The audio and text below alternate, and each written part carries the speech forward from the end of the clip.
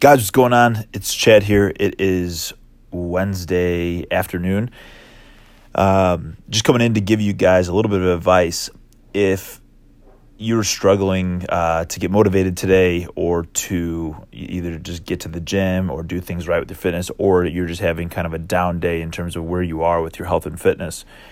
And, there are so many times that we as humans there's so many times we as humans try and perfect things, and that perfection and overanalysis actually causes paralysis or not doing something.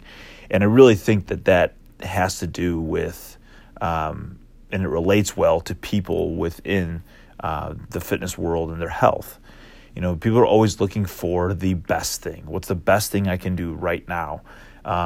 Should I do X, or should I do Y, or should I go do A, B, and C? I get these questions all the time asking, what's the best thing that I could do right now? What kind of plan should I be on? What diet should I be on? Should I eat this food? Should I not eat this food? Should I eat that food? Should I do this workout? And it goes on and on and on. And I guess, my main point for today would be that it's much more important to be consistent with your fitness and health than it is to be perfect. And I don't know why it is, but for some reason we tend to flip that. We think it's way more advantageous to be really perfect, not as consistent as it would be if we were, 50% perfect and 100% consistent.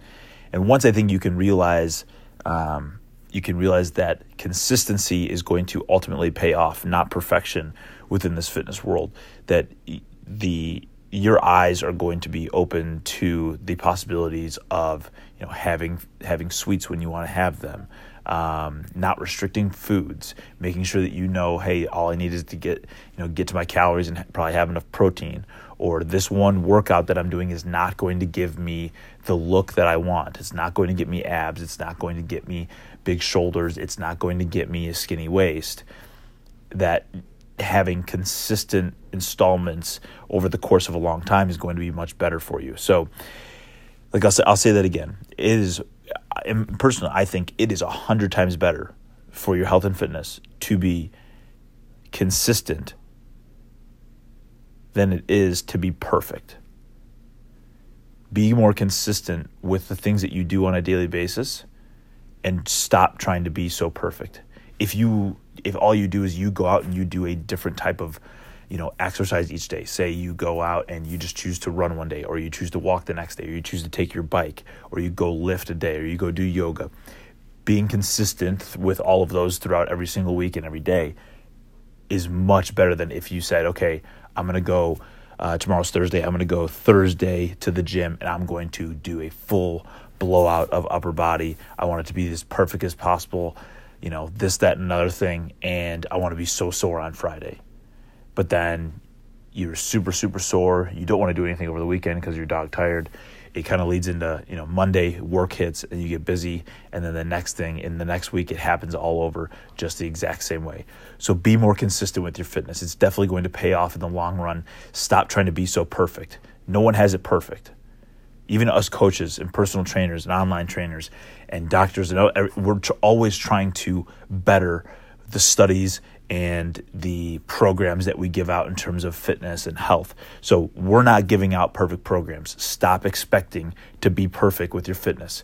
Get more consistent, and you will get results.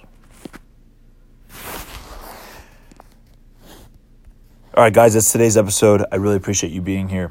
If you guys have any more questions, be sure to put them in the comments. I'm going to share this on Facebook, Twitter, Instagram. Make sure, if you haven't subscribed to my channel yet here on Anchor, subscribe to it. If you are seeing it on Spotify or Google Play or iTunes, be sure to go and subscribe to that as well. You can get this directly to your phone on a daily basis, and I'm actually working on a new project to get all of my fitness tips, 365 of them, into your Alexa or Google Home so that you can ask it, hey, Alexa, what's Chad's fitness tip for the day? And it will spit out my verbiage and my tips right to you. So that's in the works right now. Thank you again for being here. Again, it's Chad, the Chad Driscoll Fitness Podcast. Until next time, peace.